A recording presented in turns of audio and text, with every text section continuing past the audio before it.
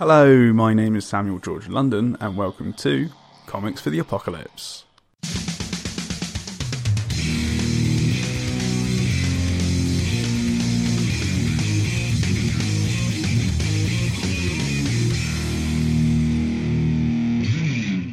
On today's episode, I speak to comic book dynamic duo Mike Garley and Michael Lee Graham about what comics they would take into the apocalypse. But before we get into the show, I wanted to let you know that today, myself and webcomic extraordinaire Dan Butcher have launched a Kickstarter for an all-ages horror comic called Project Hoax. Set in 1994, a group of young lads plan to get their own back on a local bully, but get more than they bargained for when they try to stage a monster hoax. If that sounds good to you, either search for Project Hoax on Kickstarter directly or follow the link www.signalcomics.com/hoax. Now without further ado, on with the show. Hello Mike Garley and Michael Lee Graham, how are we doing? Hello, very good, thanks. Yeah, good, thank you. Excellent. And just before we get into the nitty-gritty and things, for the sake of the listeners, I'll be referring to Mike Garley as Mike, and I'll be referring to Michael Lee Graham as Michael, because otherwise it can get a little bit confusing for the listeners. And starting off with Mike, for those that don't know you, what do you do in the world of comics? So I'm a writer, so I've done Adventure Time and Wallace and Gromit, but I kind of focus more on independent stuff. So for the independent stuff, I've done Samurai Slasher, The Kill Screen, and Our Final Halloween with MLG, Mike Lee Graham. Excellent. And how about yourself, Michael? Well, yeah, I'm going to go in the reverse. Most recently, I've done Our Final Halloween with Mike, which has been great to work on. I've done more sort of a cover art, mainly for some other comics, including Samurai Slasher, and I do alternative poster design and storyboard art. Awesome. And going back to Mike, where can people find you on the interwebs?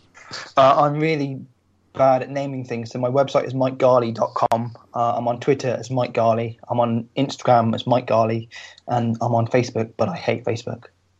Yeah, I'm starting to fall out of love with Facebook, certainly. I find Twitter much more engaging. And Michael, how about you? Where can people find you? Mike Garley and I are both as unoriginal as each other. So my website is Mike Lee Graham. I'm on Instagram at Mike Lee Graham and Twitter at Mike Lee Graham. I'm probably on Instagram more than I'm on Twitter because I'm not a writer, so I'm very bad with words, and I much prefer to just to post nice, pretty pictures. Nice. That's what Instagram's for. Exactly. That's brilliant. Yeah. Excellent. And all of those links will be in the show notes. So if you want to go follow Mike or Michael on social media, you can just click through right there. Now, all of that aside, unfortunately, I do have some bad news for you guys. And that is that the BBC have just announced that there is an asteroid heading towards planet Earth. And my question is to both of you. What is your action plan for survival in the lead up to the asteroid hitting Earth? And then what is your plan post impact? You can handle this one first, MLG. Okay. I've watched enough post-apocalyptic films with the missus recently, and we've talked about this at some length. And especially for an asteroid apocalypse, I'm pretty sure I would just let myself die. I haven't got the energy to deal with a post-apocalyptic world. I just go right to the epicenter of the impact, and I just let it happen. Awesome. I was letting you go first because I thought he's kind of a better answer than me. But no, I kind of think if an asteroid is going to hit the Earth, it's either going to destroy everything or it's not. There's not really a lot you can do to alter that on your own, is there? You can't outrun it. So you're either going to die or you're not. But At least one way or the other, Brexit would be sorted. So there is that to look forward to, I guess. Certainly. Excellent. And for you, Mike, would you join Michael, or would you kind of, try and find a way to survive? Oh, I'm torn. I've got kids, so I want to try and make sure they survive. Yeah. Yeah, I suppose I best survive for the kids, really, shouldn't I? Yeah, probably. Children. Yeah, I'll have to. Sorry, MRG. You know how I'd love to spend my final minutes with you, but it. And then, it'll be it. I think your kids would be a little bit hurt that you came to enjoy the apocalypse. Yeah, but they'd understand. They would understand. Sure. My wife would understand. She'd be like, "Yeah, no, I can understand. It's lovely knowing you." So. Excellent. And at the end of today's podcast, I'll be asking what weapon, tool, or useful item you'll be taking into the apocalypse. But before we get into that, what happens is that now that, Michael, you've come to the conclusion that you're going to be running towards the epicenter of the asteroid impact, you two have one last get together to discuss comics. And the first question that comes up between the both of you is, what's the first comic you remember enjoying? So let's start off with Mike. So when I was a kid, there was the 90s X-Men cartoon. So I loved that, and they had a monthly one that came out in the newsagents as well, which collected that, and also had the Jim Lee, Chris Claremont run in the back of it, the proper American comics. So I really enjoyed that. But the story I remember was Extinction Agenda, which was again same creative team, which a friend's brother had, and I think that blew my little 12, 13-year-old mind. So I love that. That's the first comic I really remember enjoying as a kid. I then, like most people, kind of went away comics for a bit as life got in the way, and it was Hellblazer that got me back into comics. So I kind of, those are the two comics that served as kind of my introduction and reintroduction to comics. So they're always ones that come to mind. Excellent. And with Hellblazer, what was it about Hellblazer that kind of reignited your passion for comics? It's just dark and clever and smart. And it was Mike Carey's run, and it's just really clever character-based storytelling. With the one I read had a really smart twist in there as well. So I really enjoyed it. It was really mature, advanced storytelling compared to what I'd known of comics. I love Jim Lee, Chris Claremont, but it wasn't high art. I mean, I don't mean art-wise. Art-wise, Jim Lee's art's stunning, but it wasn't high art in terms of what the story and the narrative was. It was people in skin-tight clothes punching other people in skin-tight clothes. So Hellblazer felt felt much more kind of more appropriate for my interest and the type of thing I was into at that age. Awesome. And then how about you, Michael? Well, for me, it was a bit of an odd one. I mean, when I was growing up, I read a lot of sort of Beano and the Dandy. I found them very easy to get my hands on at corner shops and things like that. But I never really had access to Marvel and DC. I don't remember getting taken to too many comic shops or getting to go to too many places where that content was readily available to me. And I remember when I was about 10, I picked up mid-storyline a Spider-Man comic, and it was during the Clone Saga. As a kid, I remember thinking, kind of having a passing knowledge of what Spider-Man was about. He had superpowers, his girlfriend was Mary Jane, and he got into fights with people like the Green Goblin and Sandman and stuff. And in the Clone Saga, it's just everything's topsy-turvy. There was this character called Ben, who was Peter Parker's clone.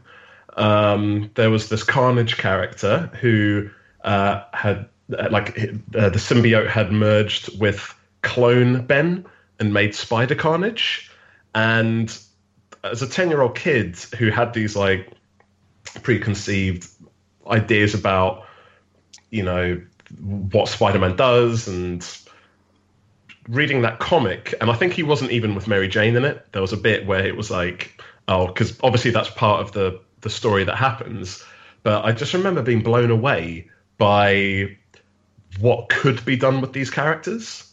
And I think ever since, my favorite comic storylines have always been these kind of Elseworld storylines with like the big characters. So like, for instance, Superman Red Sun. I just love taking an established character, turning all of the lore upside down and just kind of playing around in that sandpit. So yeah, I just remember that really having a huge impact on me. And I just had the one issue, but it really, really stuck with me, that one. In fact, I think I actually still have it at my mum's place. So I must get my hands on that. That's fantastic. And then at the time, were you drawing? Yeah. Very, very proud to tell you that when I went to school, we used to do prizes, the science prize, the English prize, and I got the art prize. I think pretty much every year in a row. Wow. In that particular school. I mean, to be honest, a prodigy. I think it was prodigy, Mike. I think it was like geez, this kid's not good at anything else. Let's give him something. But yeah, I mean, I was always drawing as a kid, and I think quite soon after reading that comic, I started trying to draw my own. Fantastic. Yeah. And then going back to you, Mike, in terms of like when you were reading Extinction Agenda and things, aside from kind of homework and stuff like that, were you writing stories kind of, in your spare time? No. So it was purely like just enjoying the actual comics themselves, and it was later on that you'd move on to writing your own stories. Yeah, I never. I always loved stories, and it wasn't just comics; it's films and every type of story. I never. I didn't realize I wanted to create stories until I was a lot older. It wasn't until I was about 24, 25 when I realized that's something I wanted to do. So yeah, as a kid, I wasn't really that interested in that. I was more interested in watching films and playing games and, anything that didn't seem at all like work. I feel that. Excellent. And so the next question that comes up between you, with the asteroid inching closer and closer, is what's the funniest or comic that made you laugh out loud the most? And if we start off with you, Michael. Sure. I thought about talking about like the funnies and things like that. Like if I had to sort of say what consistently makes me laugh, it's probably something like Calvin and Hobbes. I've got all of them. I still think it's just one of the most warm-hearted and funny collections of comics ever. But like I thought, like in more recent times, I picked something a bit more up to date. And I absolutely love Paper Girls.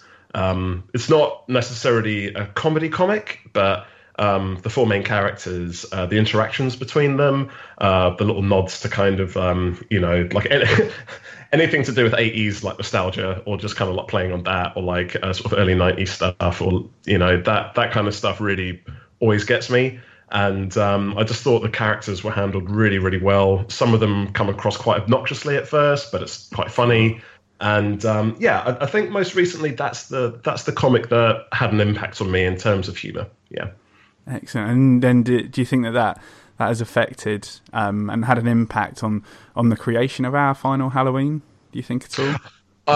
No. I actually read Paper Girls after. Oh, great. We started working on it. So, I mean, like, I think this might be a thing with people that are born in the 80s, just kind of wanting to kind of like play around in that kind of field again. And obviously, we've had like the sort of like resurgence of kind of stand by me type of storytelling, with like strong children characters. Yeah. And I think it's just something that we're happy to kind of like get involved in as well. Oh, fantastic. And then how about you, Mike? I can't remember laughing at too much, but that's mainly due to my memory. But I can remember really enjoying Garfield minus Garfield. I don't know if anyone's read that, but it's the old Garfield comics where someone has literally just photoshopped Garfield out of it. So just John talking to himself with the punchlines, and it's really funny, but it's also kind of really it's quite thought-provoking as well, because it just seems like a guy dealing with depression and anxiety and all of these other elements. So it makes it quite a surreal reading experience. But yeah, that's a great book. I got the collected edition of that. I highly recommend it. Fantastic. And is there any particular strip that jumps out at you? No, I generally can't remember. I generally can't remember a particular strip. They're just because you read them so quickly, because they're obviously like three panel stories. So you read them so quickly that you kind of just I read it in a sitting, and that you just absorb it as one. But yeah, I thoroughly enjoyed that. Yeah, because I read up about it a bit, and it was put together by this IT manager or something. Dan Walsh, I believe, is the guy that kind of put this all together. And yeah, it's just interesting that it just gives you a different perspective if you just tweak something. Yeah, I mean, I think Jim Davison even drew an original script for this collected edition because he really liked it. Oh wow, that's great. It's got the proper seal of approval. Yeah, because obviously, like, in order to get it published, he would have had to have kind of get permission from the original creator, right? Yeah. That's interesting. That something can kind of not be revived because it's an institution, really, Garfield, isn't it? But kind of just give it a different perspective, I guess, by doing something like that. Very interesting. And so the next question that comes up between you is, what's the saddest or most upsetting comic that you've read? And let's start with Mike. I think it is probably Mouse. The one where it deals with the World War, as you watch mice and cats and everything. Because like I can remember reading it the first time and just like enjoying it as a bit of disposable storytelling, but then there's this certain scene where you kind of just make the connection that obviously they're just mice and cats and stuff in this comic, but it's happened to real people. It's just really beautifully done. I can remember that being quite I can remember that being really, really clever and really got to me at the time of reading it. So definitely Mouse, without a shadow of a doubt. Mouse. And obviously it's the mice are Jewish people, right? And cats are the Nazis. And it's always interesting kind of going down that line in terms of trying to get readers to a place where like there's such a disconnect kind of if you replace Nazis with cats and mice with Jewish people. And then as you say, but then it strikes you whilst reading it that okay, this actually happens to people and this is terrible. I think this comic might be the reason I hate cats so much, if I'm honest. Right, yeah, fair enough. Never thought of it before, but this might be why I hate cats. Wow. Do dogs appear in this at all? Because I haven't read it yet. I believe they do, yeah. They do? Yeah. Huh. I can't remember what as maybe Russians or English or something, but I'm pretty sure. I haven't read it for a long time, but I can remember kind of it was that impact of reading it the first time, and like you said, it's a disconnect where suddenly it hits you like you're laughing and enjoying it. You're like, well, this is a true story. This is a true story. Mm. So it's grand. Excellent. And then how about you, Michael? Again, recently, this is something that really had a big impact on me, but I think it is actually one of the most upsetting comics I have read. It was released quite recently, Sabrina, and I'm going to absolutely demolish the author's name, but it was Nick Donasso. You definitely pronounced Nick right. I hope so. It might. I don't know. So it's I mean, I don't want to spoil too much about it, but it's it's kind of an exploration of what happens after a character is murdered, basically, and just the fallout of that. The artwork, and it's very, very simple, but what it does is that there's like so many panels, so it allows for a lot of like little moments between like characters to kind of happen like in silence. And the characterization of people is amazing, and it really is a really sad story, and I mean, it plays out like a movie. I think it took me about 3 hours to read, and as a result, it was just going through it. You go through all these ups and downs. And I mean, it was, by the end of it, I was a bit of a wreck, to be honest. So I highly recommend it. Definitely. You could be a wreck too. Yeah, excellent. Thank you. I'm yet to read this, but I've heard really, really good things about it, and having read up on it just briefly, it seems like a really, really interesting story in that I think, like, it says it in kind of the blurb that Sabrina is a woman or girl that goes missing, and it's about the reaction from the media and the people that are kind of connected to her, and then the story itself is really kind of about the conspiracy theories that arise from that reaction, right? So that's really, really interesting. And what I was reading is that the author, Nick Dranaso, maybe you pronounce it, I think, is that initially he binned the project because he wasn't happy with it. And then he managed to rework it a little bit and picked it up again. But initially, he was going to completely bin this project. But I'm glad that he kind of revived it because it's set to do good things, I think. I'm fascinated to know what version, what it looked like when he was going to scrap it. Yeah, I wonder what decision he made that made it work for him again. That's really interesting. Yeah, definitely. I'm sure if you kind of Google Sabrina by Nick Dranaso, then I think that all comes up. Very, very interesting. And I mean, it's always a big kind of decision to completely abandon a project. Yeah, right? It's like, he must have really hated it. Exactly, because that must have taken so much work to put together, and just to kind of say, right, that's it, scrap it. That's kind of, artistic integrity right there, isn't it?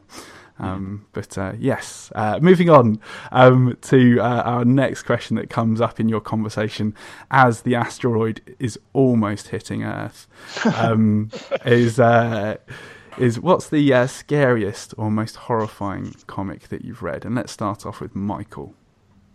That's very easy. It is a Japanese manga artist called Junji Ito, and he is, in my opinion, like one of the best horror comic sort of authors ever.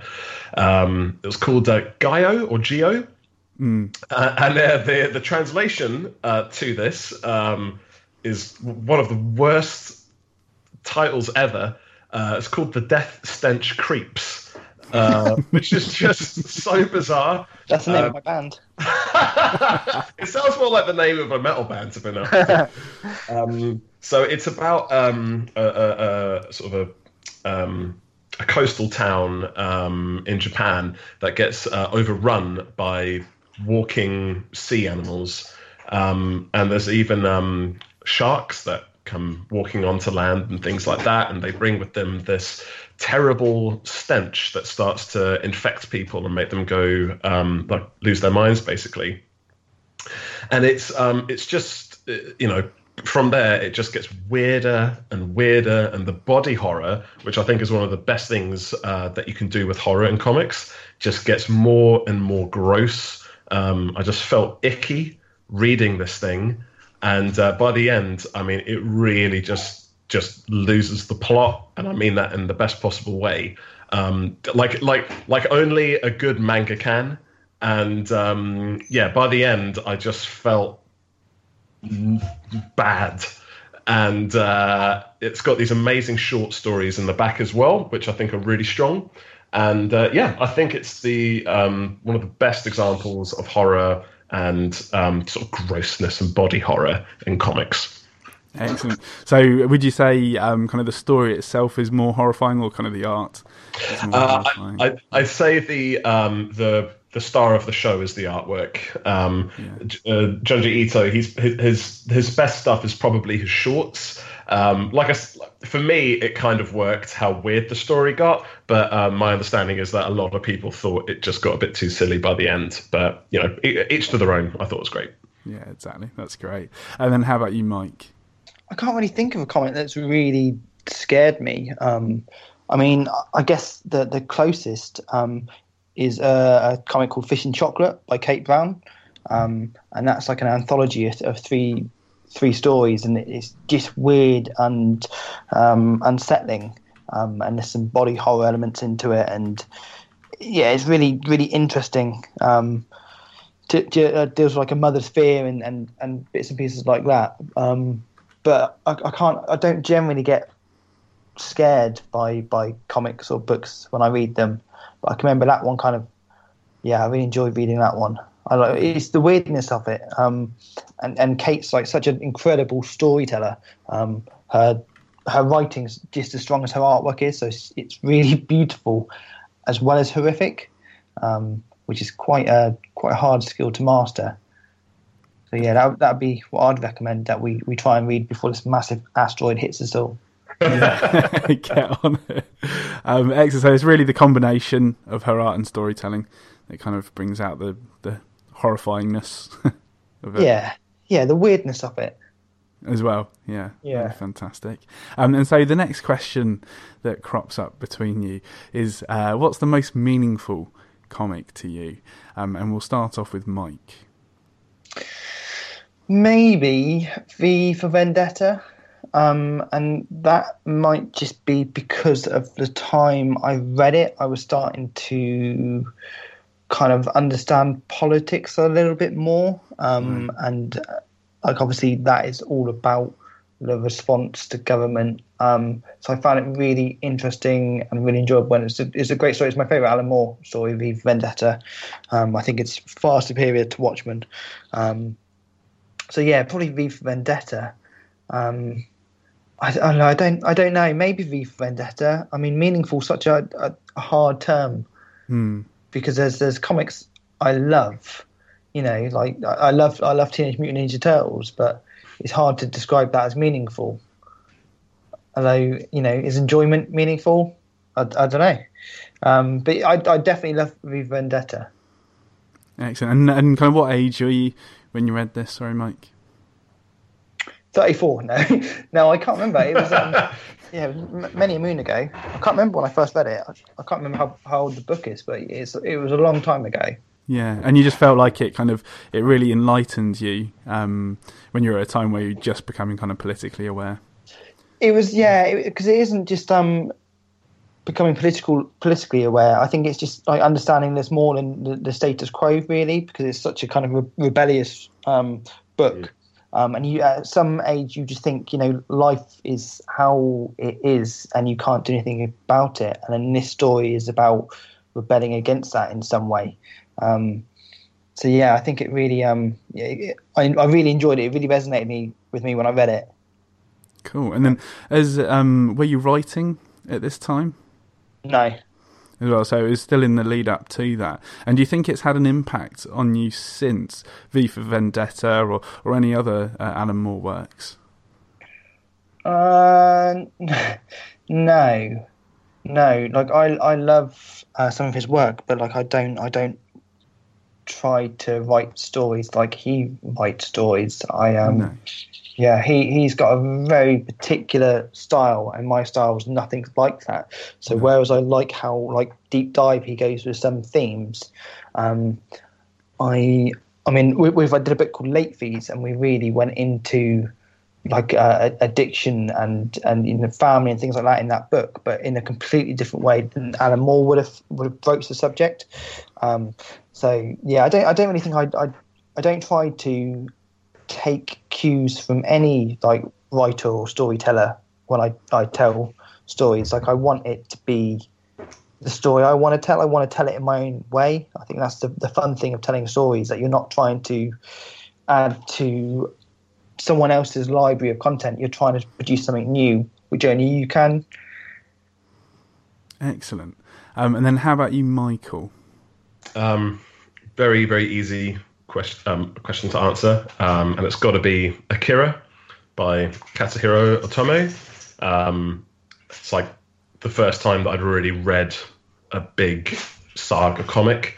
I'd always loved the anime, and I had no idea that this 2-hour film was actually a 6-part, like, epic manga series.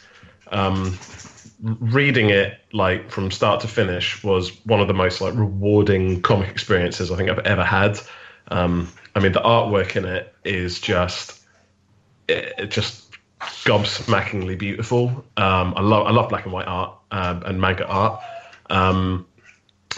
Just a lot of the themes of just kind of like how it deals with that kind of power. As somebody that liked superhero comics, it was the first time I'd really seen that like superpowers used so kind of aggressively, and just just seeing that kind of like visceral destruction on the pages, I thought was really, really beautiful. And the character of Tetsuo was I think when I read it, I was about 15, 16. I was a bit of an awkward kid. So what kid hasn't had wishful thinking about having superpowers or something like that, and kind of using them irresponsibly as well, which was not that irresponsibly, don't get me wrong. But yeah, there was a lot of kind of wish fulfillment in that comic, and I thought the characters were so strong, and I think it was the first time that I'd really kind of read like a really sympathetic villain. And Tetsuo is a monster, but he's like a very kind of like troubled young boy, basically. So I think it was the first time I really encountered something really, really impactful like that. And ever since, I've been just fascinated with that kind of storytelling. Fantastic. And as an artist, do you think that Akira impacted you? Impacted your art in any way? Yeah, I mean, I could show you pages of the artwork that I did when I was about 16, which were just like painstakingly laboured cityscapes. Just like the stuff that Katsuhiro Otomo did. And I don't presume to think it was anywhere near as good as his stuff, but I looked back at it recently and I gave it a good go. I've got to admit, I'm much more. It's not something that interests me now artistically. Like trying to get that kind of detail into buildings and things like that. I'm much more interested in kind of motion and sort of action composition. But yeah, I mean, as like a technical mastery. I just love the artwork. That's fantastic. And so we're the asteroid's starting to get pretty close now. And don't worry, Mike, you're gonna still be able to escape in time to get back to your family. But Michael, you should start reflecting a little bit on your life, I think, because it's inching closer and closer. So the next question that comes up is, what's the most underrated comic that you've read? And we'll go back to Michael. Again, easy peasy. Not that it's underrated, but I just don't hear it talked about enough. We were just talking about Alan Moore, but it's got to be Alan Moore's run on Swamp Thing.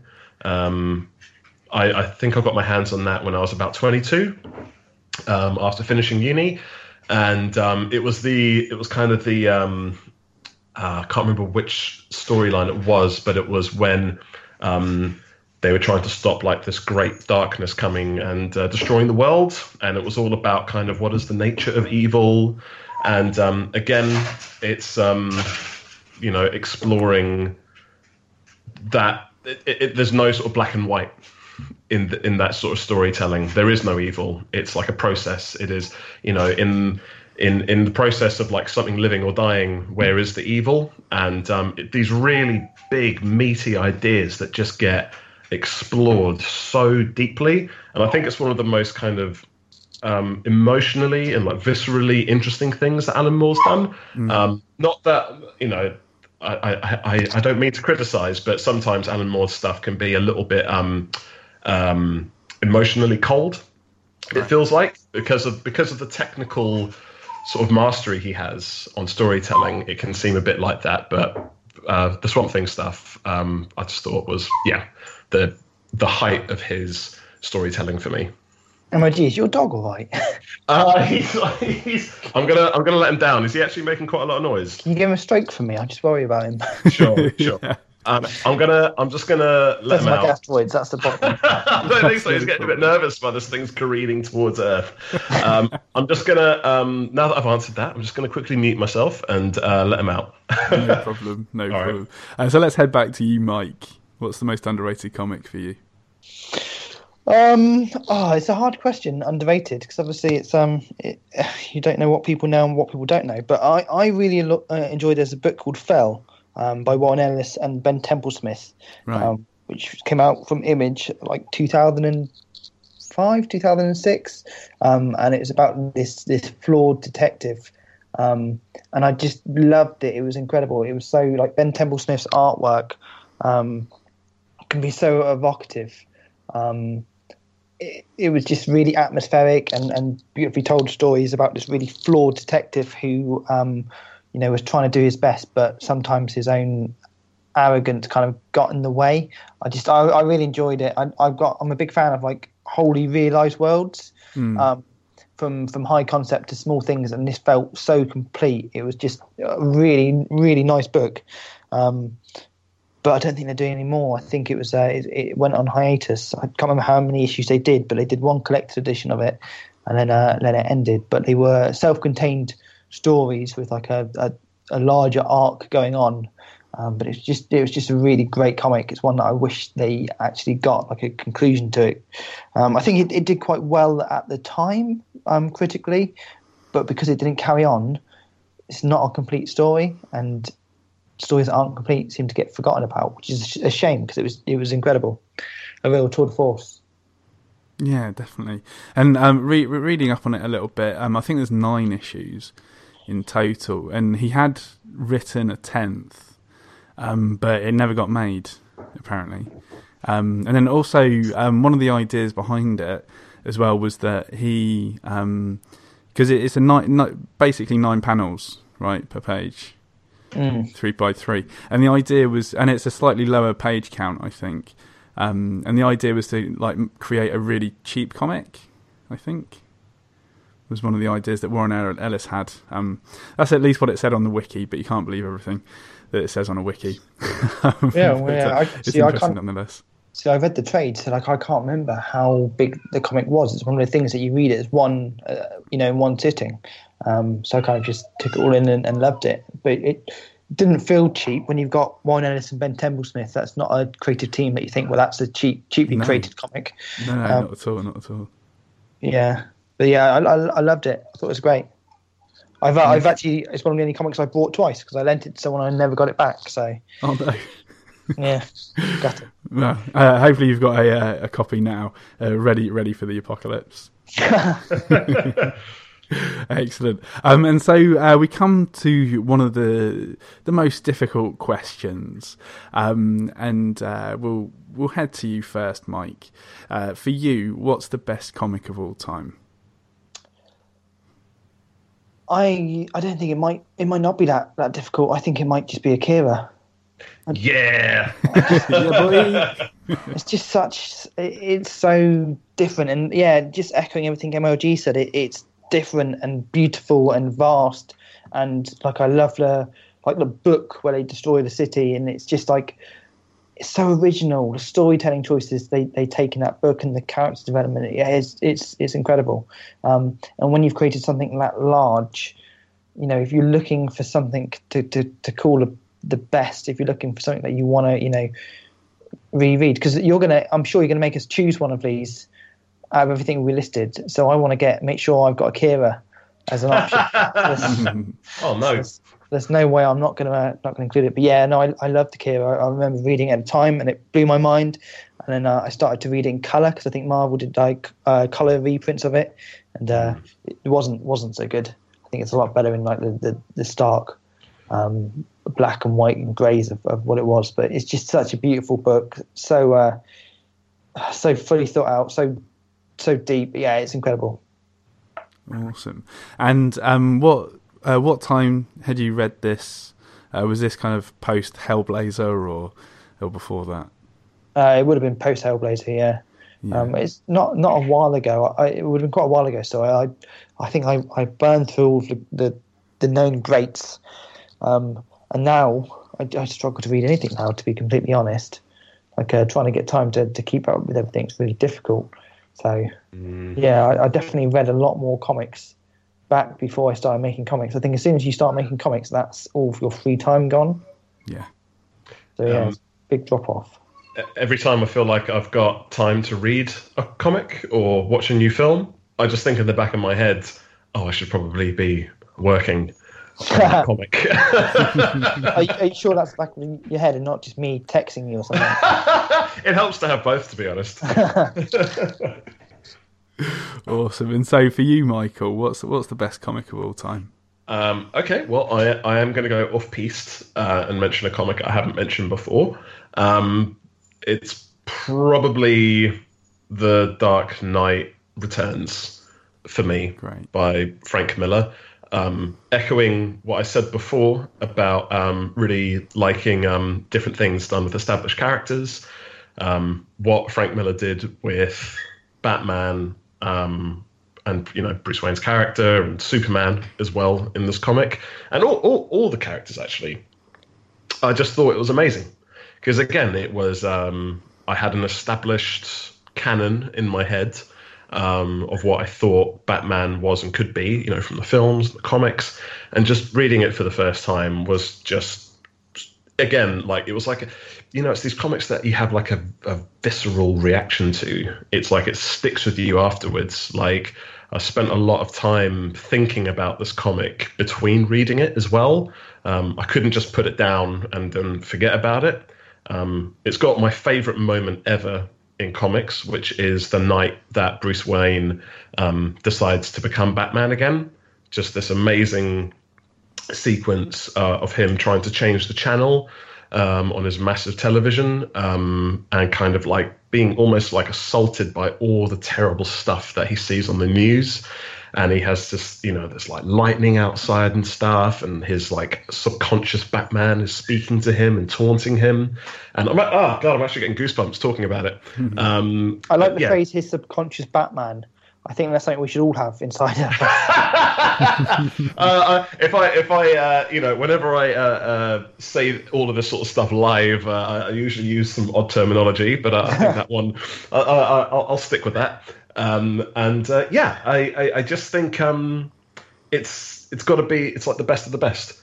For me, it's the best example of what a comic can be in any kind of iteration of like when it's trying to use like an established character, just the kind of pacing, the kind of storytelling. And also I love an auteur. Like I love somebody that does the writing and the artwork. I always find that really interesting because like I think like the artwork can complement the writing really well, and they, it's like I find the pacing of those kind of comics can work really well also. For me it's that, and it's going to be difficult for me to ever change my mind on that one, I think. Fantastic.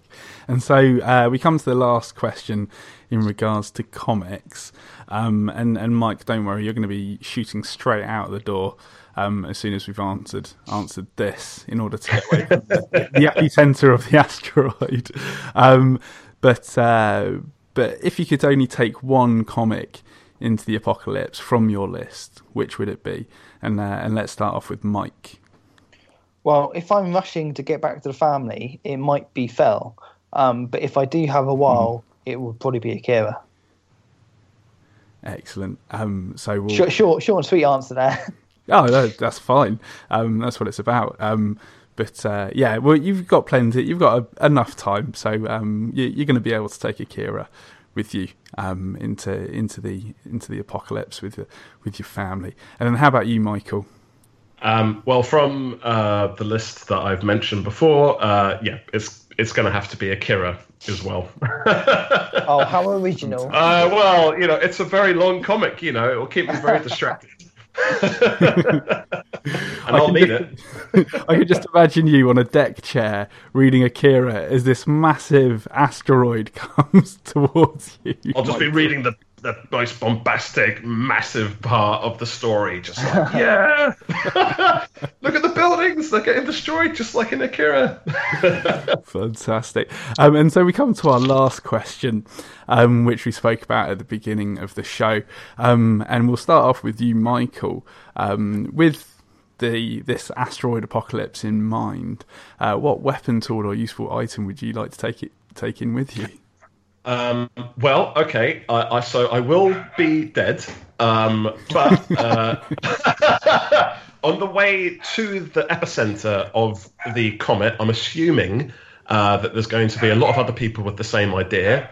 So the plan is I've always been a big fan of those 80s like American police truncheons, or it's the one that Sean Gordon Murphy draws Batman with currently. I just think they're a really cool design, and I'd just be whacking people trying to get into the very center, and then I'll just they're so strong, it'll probably be the only thing left of me after the meteor hits.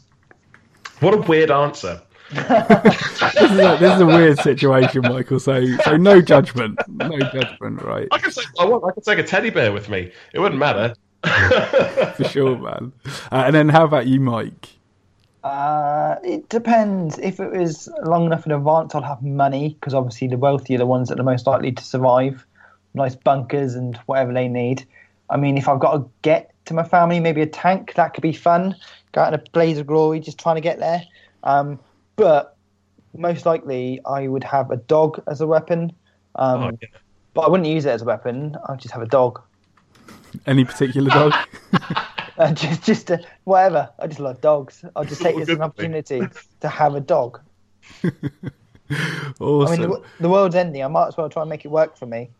Yeah, I'll have 1,000 dogs. Just for the apocalypse. I'll have 1,000 dogs. I'll have 1,000 dogs. Amazing. Yeah. That's great. All tied to your waist. Yeah. Why not? That is amazing. A whole group of dogs at your beck and call. That's going to be great. Awesome. I want to be on your team. If your dogs are in. Yeah, that's it.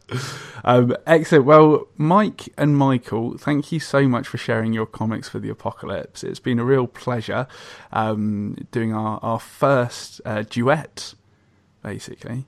It's been a real laugh. Yes, it has. Complete stunned silence. I wasn't sure if that was the sign off. Sorry.